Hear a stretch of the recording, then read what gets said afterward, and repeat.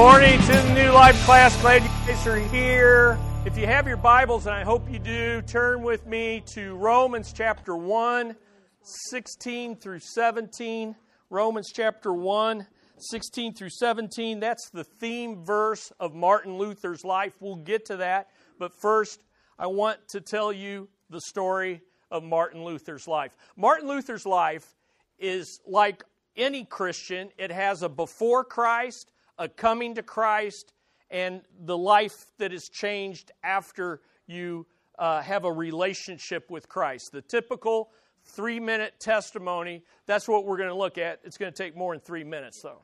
And we're going to look at today what happened before he came to Christ and how he came to Christ. And then next week, we'll look at the difference in the transformation that it made in his life. The story of Martin Luther shows the significance of the five solas and summarizes the Reformation. If you want to, in a sense, get a handle on the Reformation, all you got to do is look at the biography of Martin Luther. And it's a wonderful story because it combines history, biography, and theology all together. It doesn't give the solas their significance. It does, though, put them in a historical context and shows how the Reformation bridged the gap between biblical learning and radical living.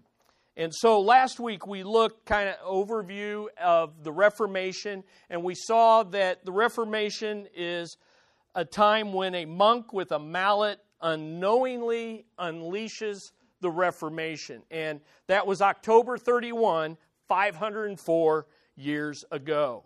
And it was truly a Halloween that changed the world. And when you think about what the Reformation is, just by way of a little review and just capture again, when you think about the Reformation, you want to think about the definition, the question, and the motivation for the Reformation. So you see in your notes the definition that we looked at last week. It's a pivotal movement, lasted from 1517, that Halloween when Luther nailed the 95 Theses, to 1545, which is when the Counter-Reformation by the Roman Catholic Church sought to tamp down and effectively did. In fact, after 1545, only one nation converted to Protestantism, and that was Holland.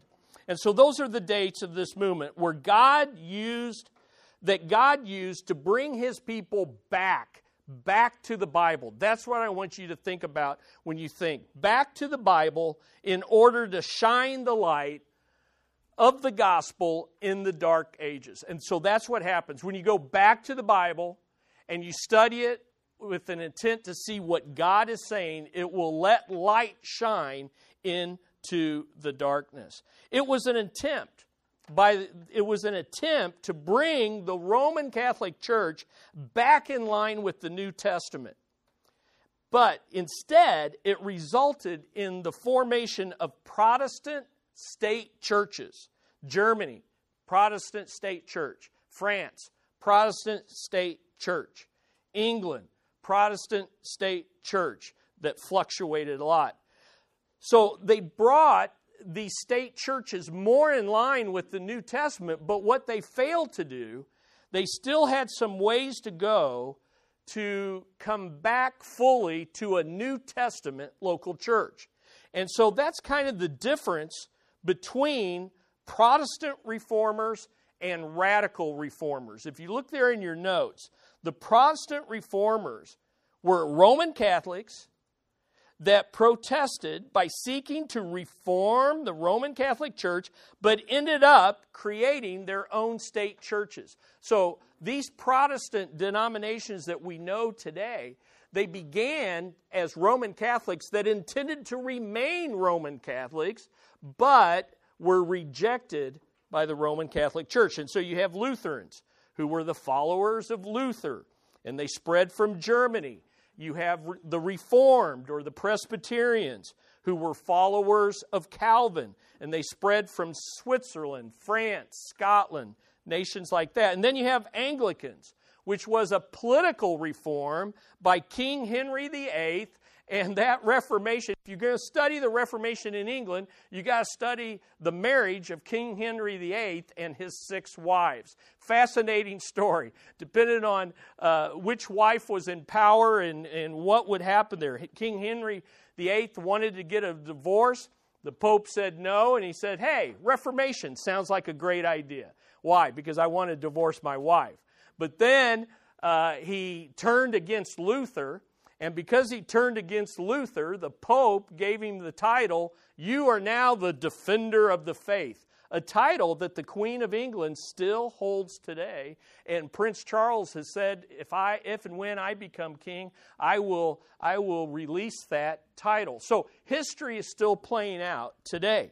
And Episcopalians, just throwing this in, and also Anglicans are basically, and this is broad strokes, okay? So, and by the way, just in all of this, don't get offended. I've read, I've studied. There's nuances, there's grays in all of this. I can't go into all that. But basically, Anglicans are Roman Catholics without a pope. And there are some evangelical, actually some very prominent evangelical Anglicans like J.I. Packer, but basically, it's Roman Catholicism.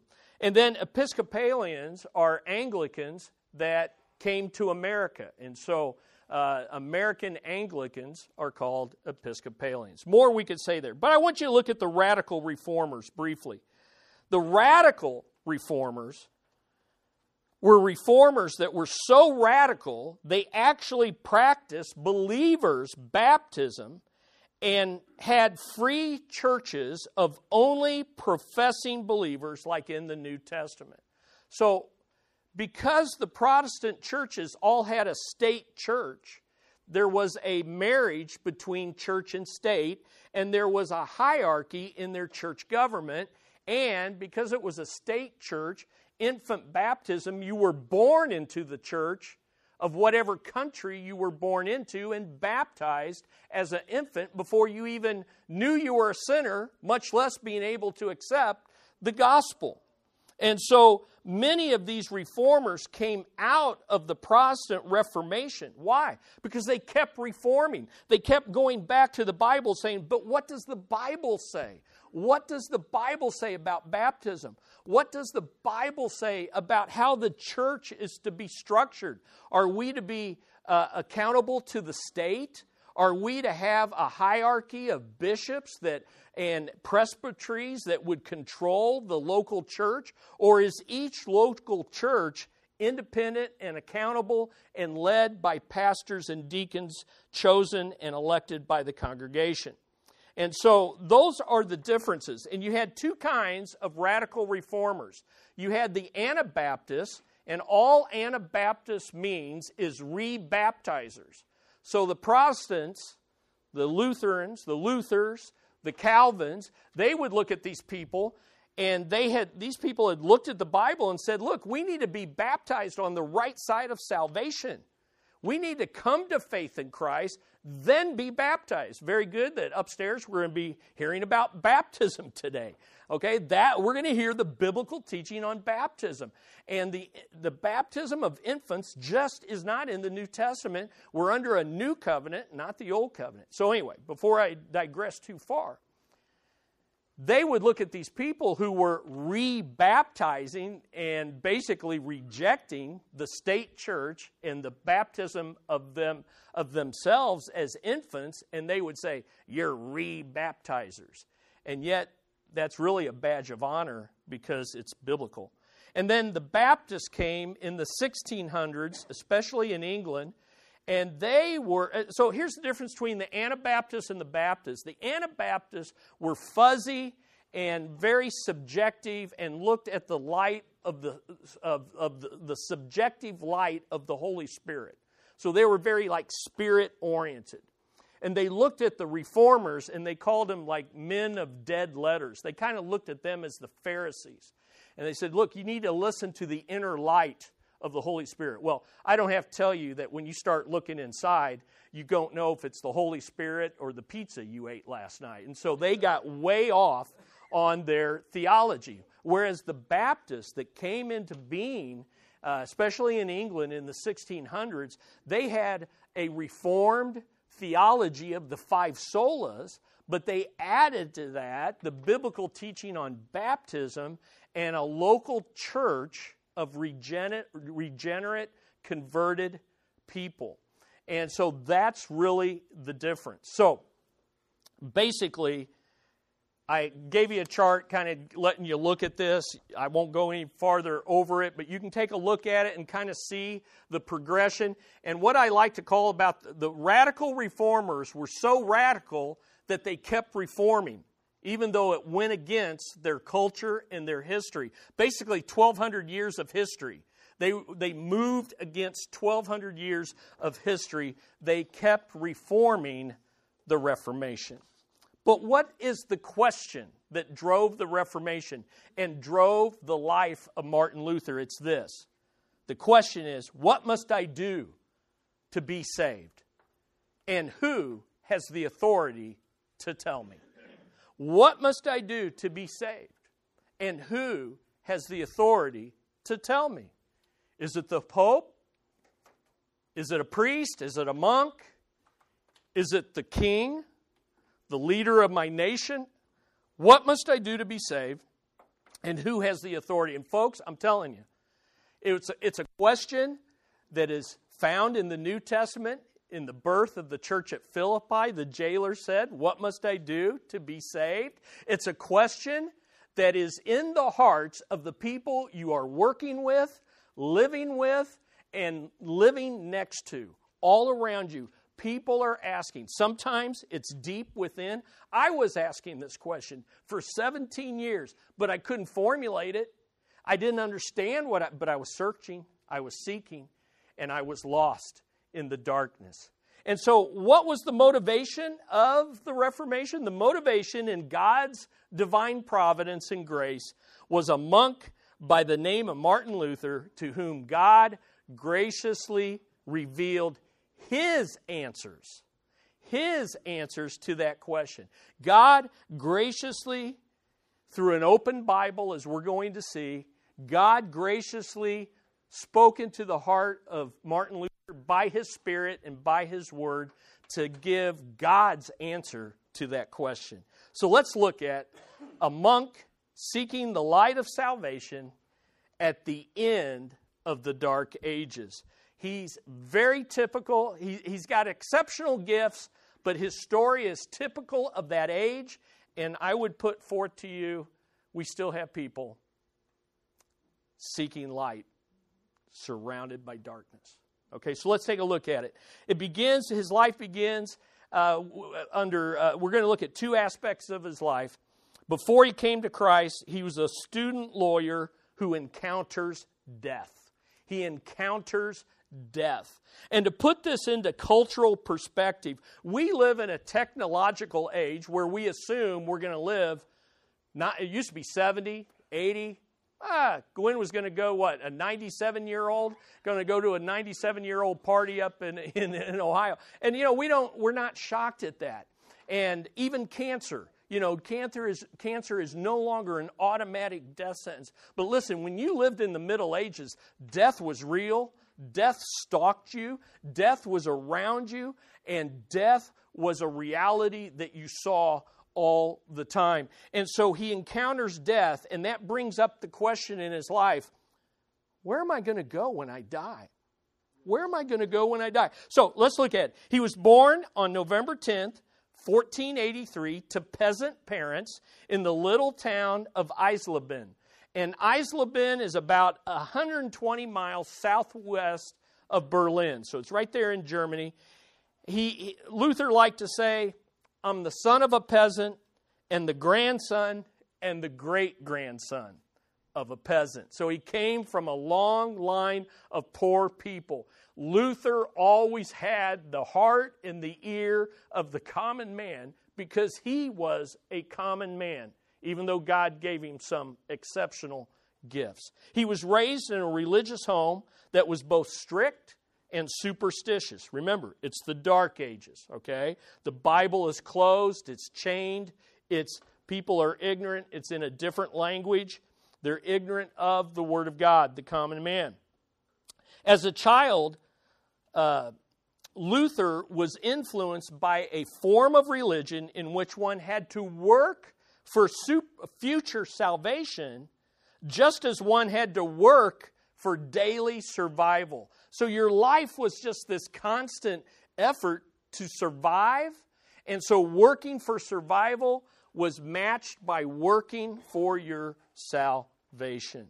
Luther studied law, and the reason he studied law is not because he wanted to become a lawyer. It was because his dad wanted him. His dad, I think, saw the gifting in Luther, the intellect, the ability, and he said, "Son, I want you to become a lawyer instead of a coal miner like me. I want you to better yourself," but he's probably thinking too, hey, lawyers make more money than miners, and I'm getting up in years, and just like today, I want my kid to take care of me. And so Luther honored his father's wishes, and he earned both his bachelor's and master's degree in the shortest time possible. So he's a common guy, but he's very astute and very able to study.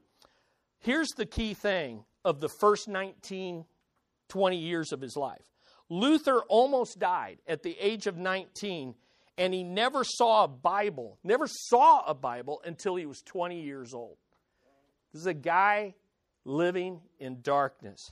He was walking on his way home back to law school. He had gone, taken a break. He was on his way home from law school and taking a break, and he carried a dagger in his pocket, for protection, and somehow that dagger he stabbed himself in his leg, and he cut an artery, and basically he was bleeding out on the roadside.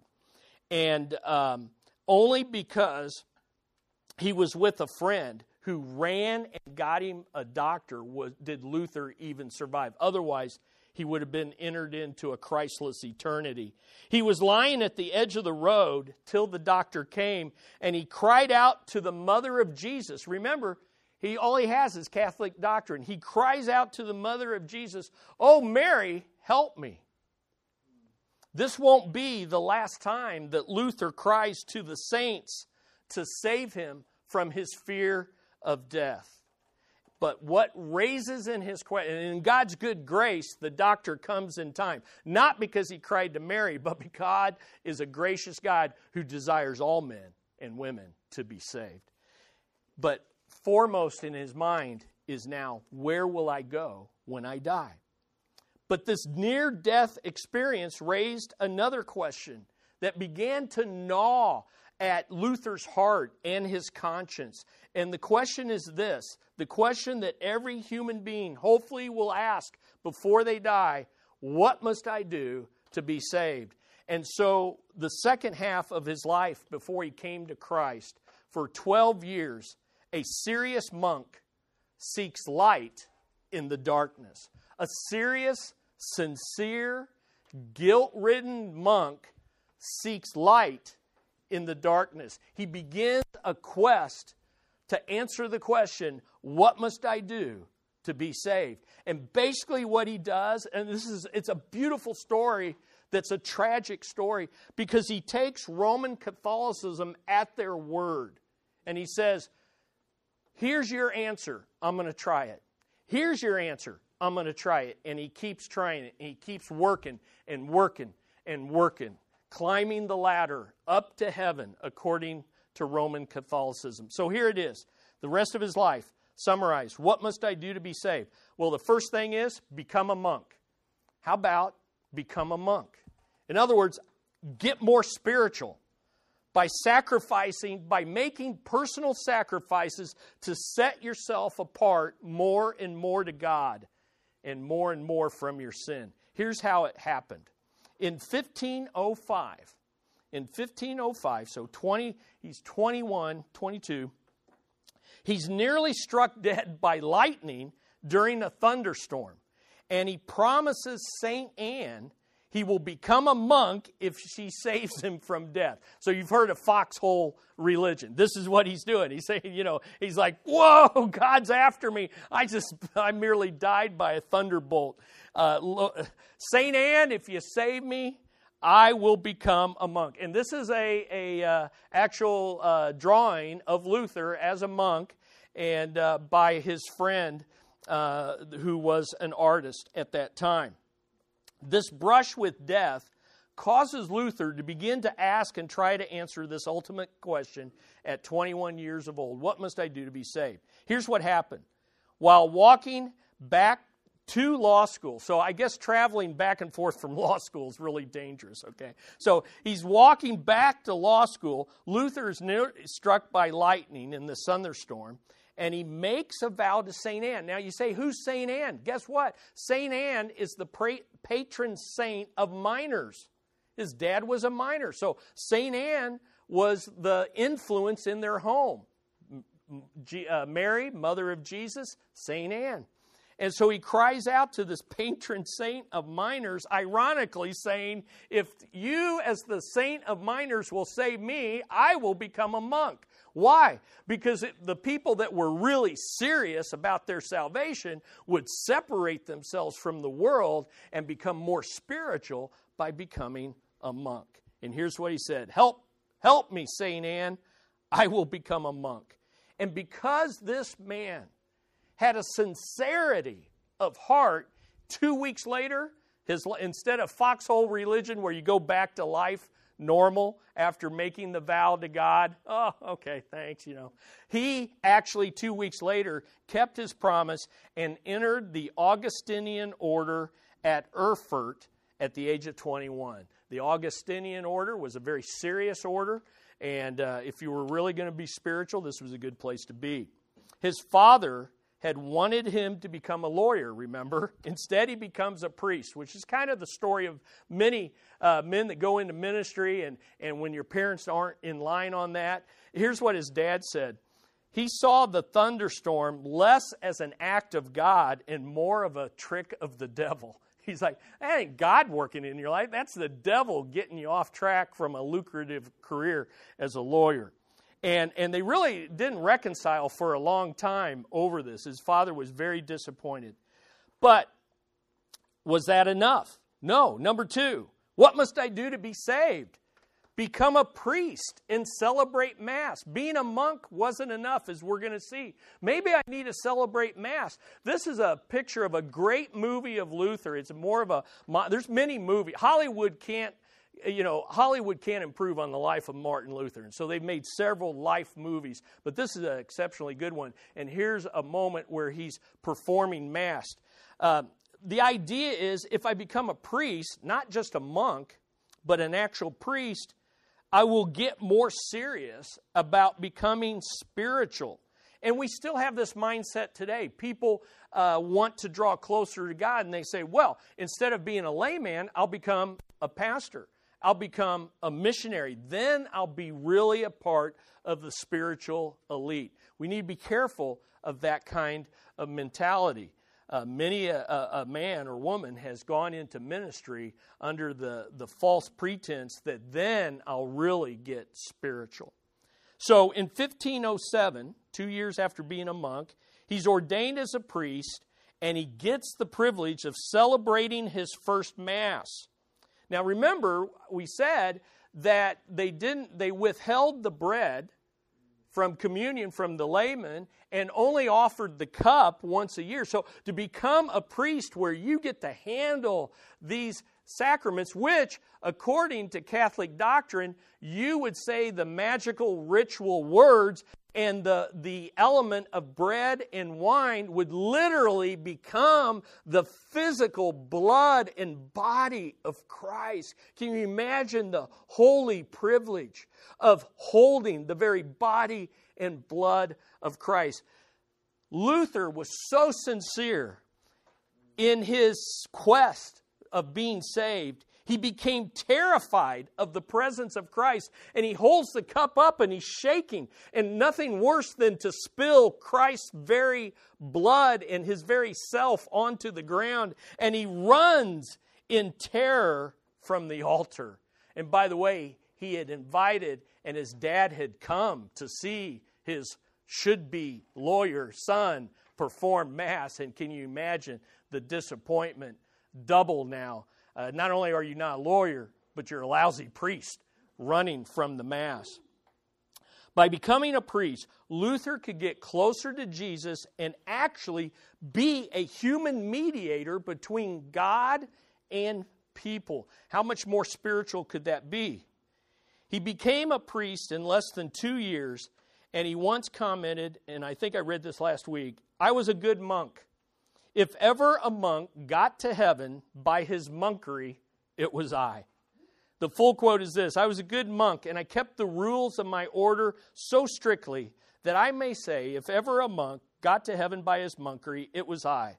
All my brothers in the monastery who knew me well will bear me out. If I had kept on any longer, I should have killed myself with vigils, prayers, reading, and other work." In other words, he would freeze his body. All of these sacrifices in order to show God his sincerity, that he might earn God's acceptance.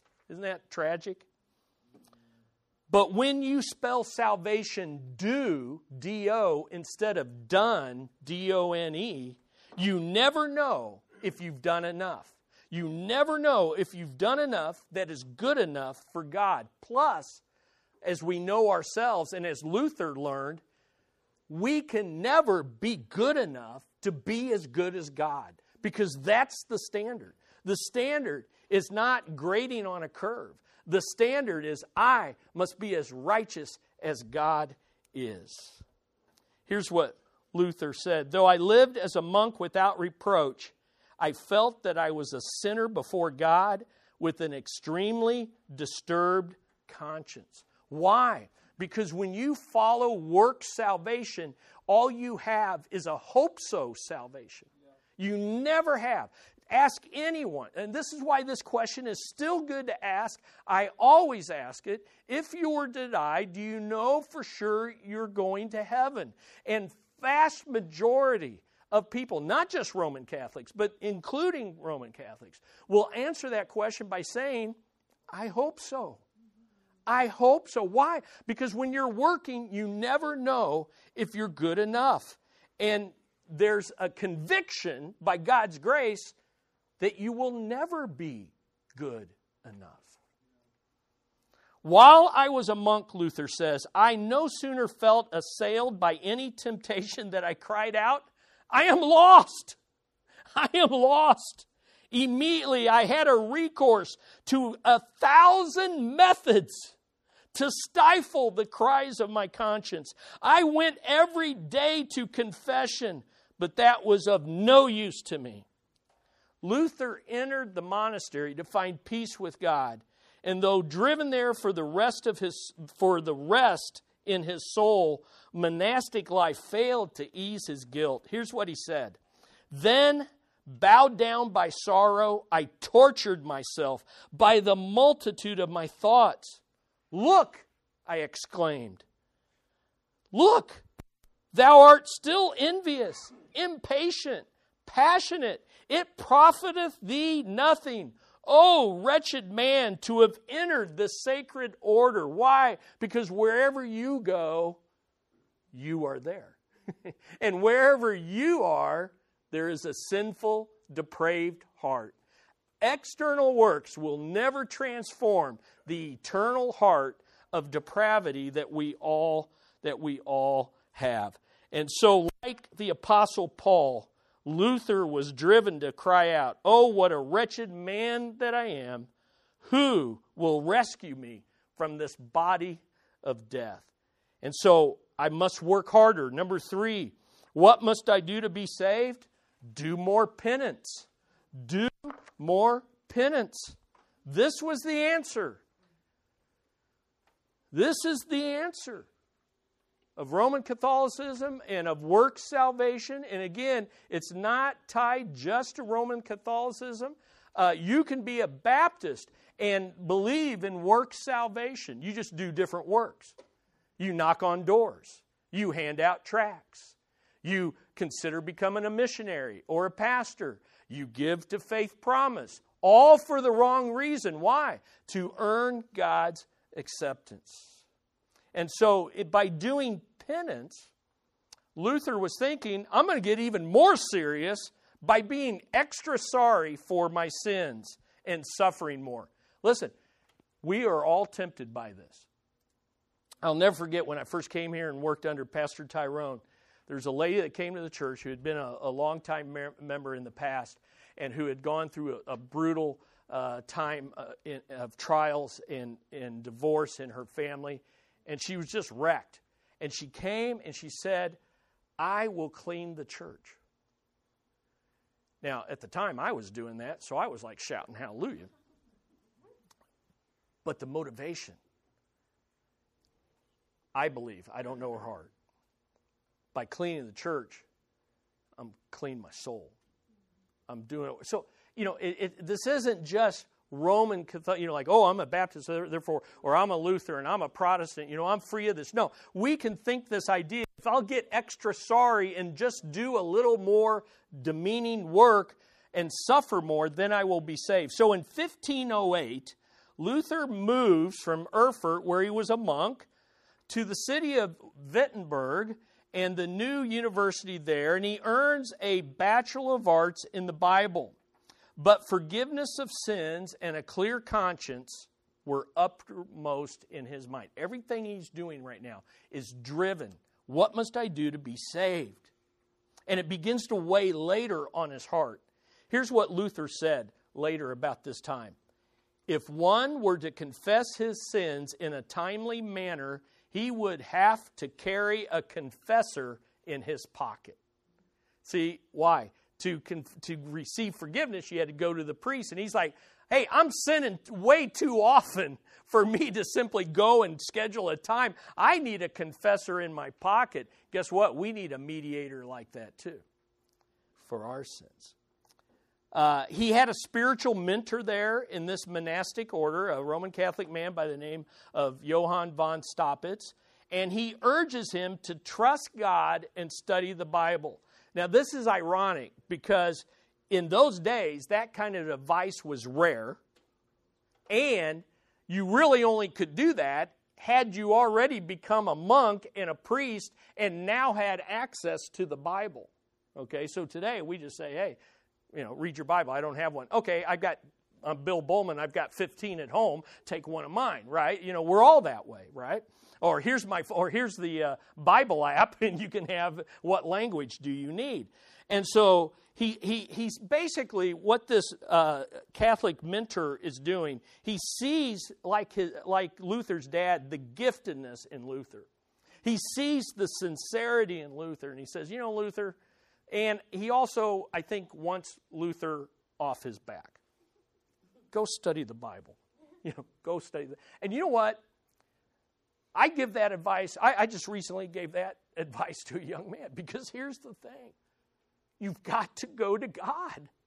I can't answer this for you. I can disciple you, but in our discipleship, I'm going to drive you to the Bible. Go to the Bible. And because of Luther's sincerity and his guilt and his desire to be saved, he went after it, and he was never the same.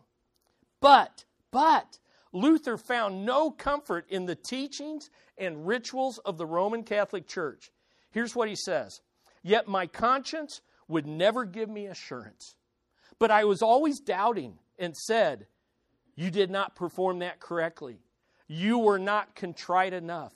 You left that out of your confession. And there's the damnation of work salvation. How much is enough? How much is enough?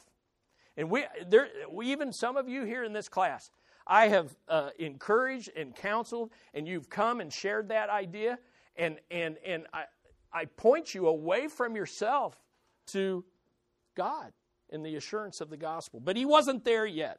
Luther later remarked, I was drunk, nay, submerged in the doctrines of the Pope, that I could have happily killed or cooperated with anyone who killed, whoever took but a syllable of obedience away from him. He is a devoted Roman Catholic to the Pope, doing everything. And yet, the question remains, what must I do to be saved? Number 4, well, this isn't working, so what's next? Travel to Rome and worship more relics. Travel to Rome. Hey, maybe it's where I am. Maybe I need to go to the most spiritual place on the planet, the Disney World of Roman Catholicism. Let me go to the ultimate place where the most spiritual people live. And so he goes on pilgrimage to Rome. Now, you got to understand what's the significance of this. Where Luther was studying there at the University of Wittenberg, it was ruled over by a man by the name of Frederick the Wise. He was the leader of this region, and he took pride in a large collection of relics.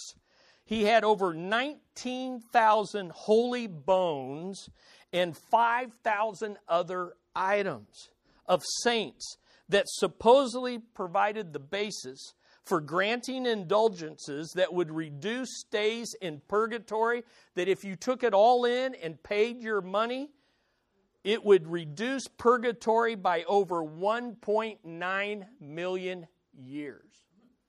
Now, when you think about the darkness of this age, how long am I going to be in purgatory? Well, you can get it lessened by 1.9 million years. Well, good Lord, how much longer am I going to be in there?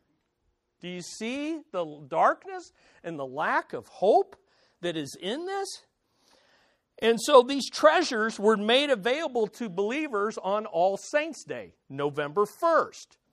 And so by viewing the relics and making the required payment, paying believers could reduce their stay in purgatory while providing much needed financial support for Frederick's Castle Church and support for his university. So basically, it's a religious racket on the backs of guilt-ridden people. The items in Frederick's collection included bones, teeth, hairs, and pieces of cloak, and even, ladies, a girdle from various saints. I find that funny, I'm sorry. They also included a piece of straw, some strands of swaddling clothes from Christ's manger, a chunk of gold by one of the 3 wise men, a strand from the beard of Jesus, a twig from the burning bush of Moses. Can you imagine that thing being passed down for centuries? Bread served at the Last Supper, and 7 shreds from the veil sprinkled with the blood of Christ. Listen, by the end of the Middle Ages, so many churches claimed to possess a piece of the true cross that John Calvin famously said to have remarked that there was enough wood in them to fill an entire ship. Okay, because everybody gets, hey, go find me a piece of the cross. Okay. What must I do to be saved? Well, Luther says, I'm going to go where the ultimate relics are. I'm going to go to Rome, the capital of Roman Catholicism. And so from 1510 to 1511, he is sent to Rome on business by his monastic order, and he walks from Germany to Rome.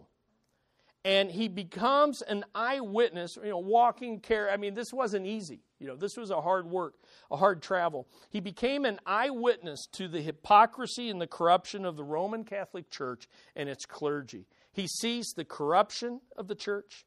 He sees the luxurious, greedy lifestyle of the Pope and his priests.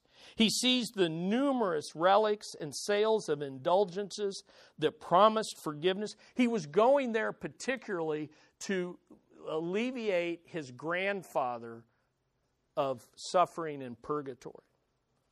He sees a lack of spiritual commitment among the priests. They have no passion. He sees that Rome is not spiritual enough to answer the question, what must I do to be saved? And he sees in Rome, which they still are there today, and there's people climbing, the Scala Sancta, which are the holy stairs, purported to be the marble stairs that Jesus himself climbed up in Jerusalem to go before Pontius Pilate. So, somehow they get these traveling from Jerusalem. All of this is fantastical and beyond our comprehension. And yet when you're clouded in darkness, you buy into it. And so you climbed, and let's see, how many stairs were there? There was 28 marble steps, and for every step you would repeat the Lord's Prayer, Our Father who art in heaven, 28 times. And by doing so, you would alleviate this huge number of years in purgatory.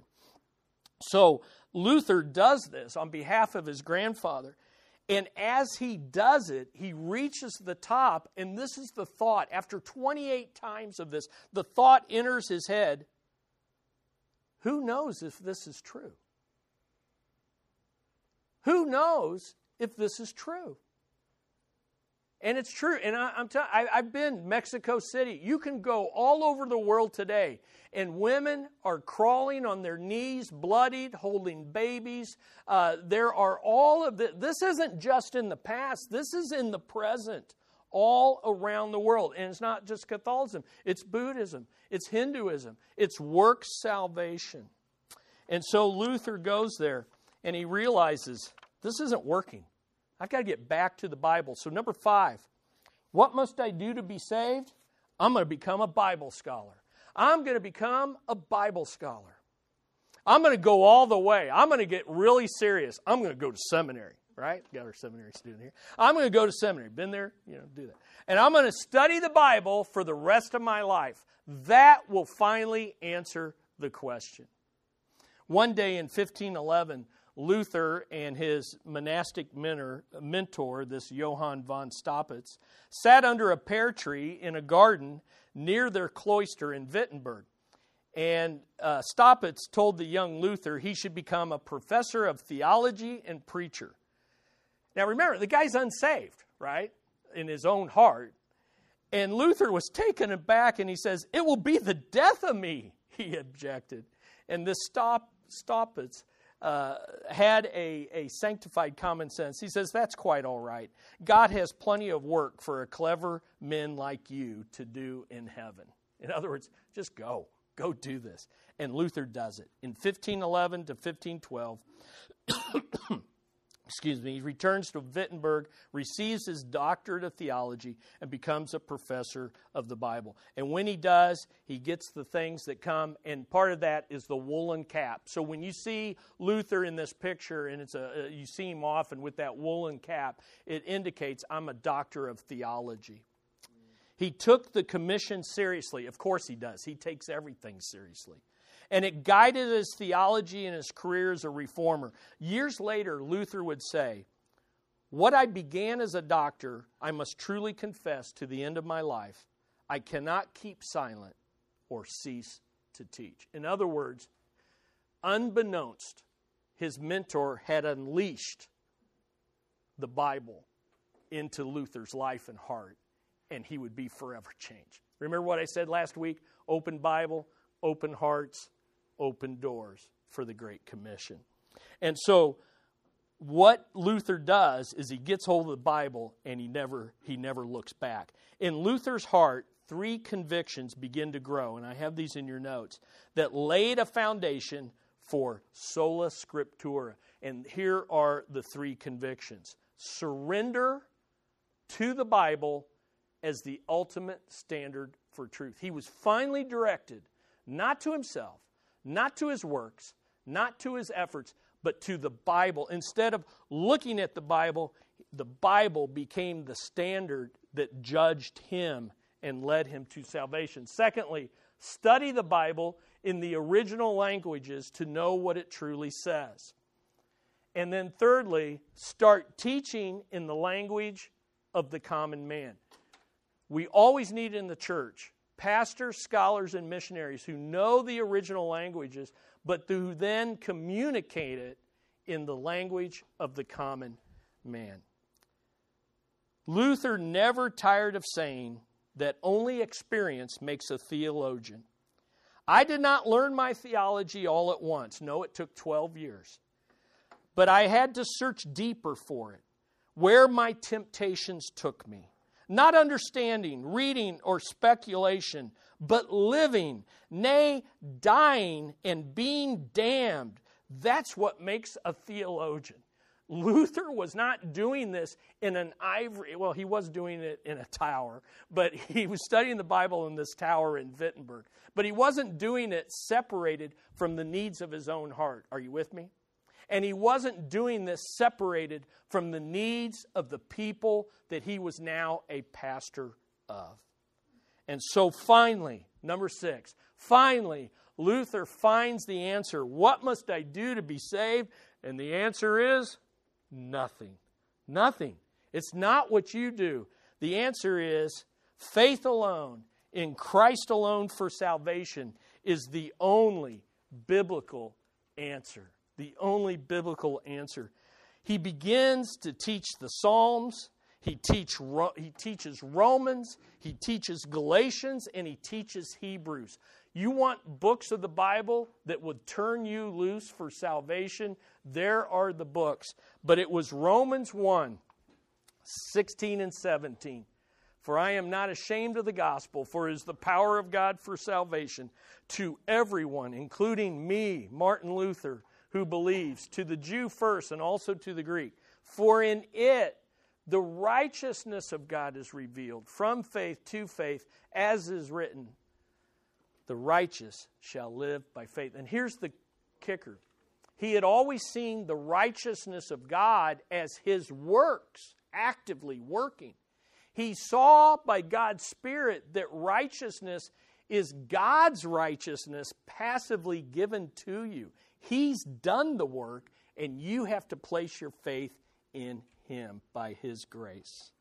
And so he was miraculously saved, and from that time on, Luther began to see, to savor, to study, and to share the 5 solas of the Reformation. This now, he realized, it's Scripture alone, not the Pope, not political rulers. It's Christ alone, not what I do. It's grace alone. I could never have come. I searched for this for 12 years. It was in God's elective grace. It is faith alone. The work has been done. And it's all for the glory of God alone. And I end with this reminder that faith alone saves, but saving faith is never alone. It transforms. This is life transforming. And so next week, we will see how this man just didn't get saved to sit, sour, soak, and to remain in his sins. Instead, his life was forever, ever transformed. So I end with this. How does God bring light to people in dark places? He uses those who are truly born again and committed to sharing God's word with all people. And that's going to be the testimony of his life. I tell you again, I don't know if von Staupitz is going to be in heaven. I don't know if he understood. Obviously, he didn't see what was going to happen. But he gave Luther the best of all advice. Martin, get into the Word of God. And let God reveal to your heart. Why?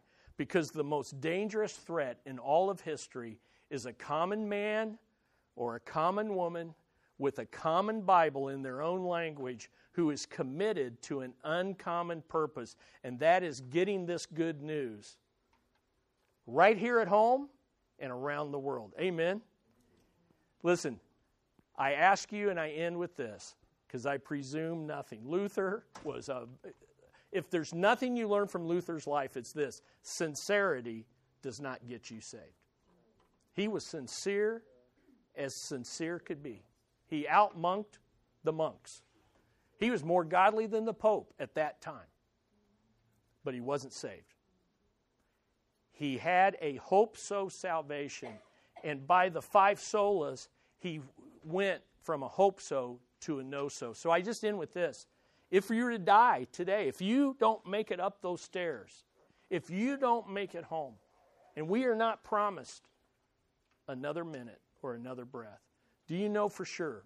Do you know for sure that you would be in heaven? And if you know for sure, what is your hope based on? Is it Christ? Because they all believed in Christ, but it was Christ plus my good works. Or is it Christ alone, by grace alone, through faith alone, to God's glory alone? You can have that. Carmen, I was teaching on Romans 3, and right over there, Carmen had a Martin Luther experience, from hope so to know so, and your life's been forever changed. It can happen right here in this classroom, and it can happen for you. Let's pray. Heavenly Father, we thank you for the life and the story of Martin Luther. More important, we thank you for Jesus and for the Word of God, the Spirit of God, and all of that you have done for our salvation. I thank you for the salvation of Martin. I thank you for the salvation of Carmen. I thank you for my own salvation. I thank you for each one here who has a no-so salvation because you have saved them by grace through faith in Christ alone. And if any is in doubt, it doesn't matter how long you've been saved or how long you've been going to church. It doesn't matter how much other people think of you or admire you. Nothing's more important than knowing for sure your own salvation and then sharing that good news with others. We rejoice in Jesus Christ. In His name we pray. All God's people said, amen. Amen. Good stuff. The rest of the story is next week.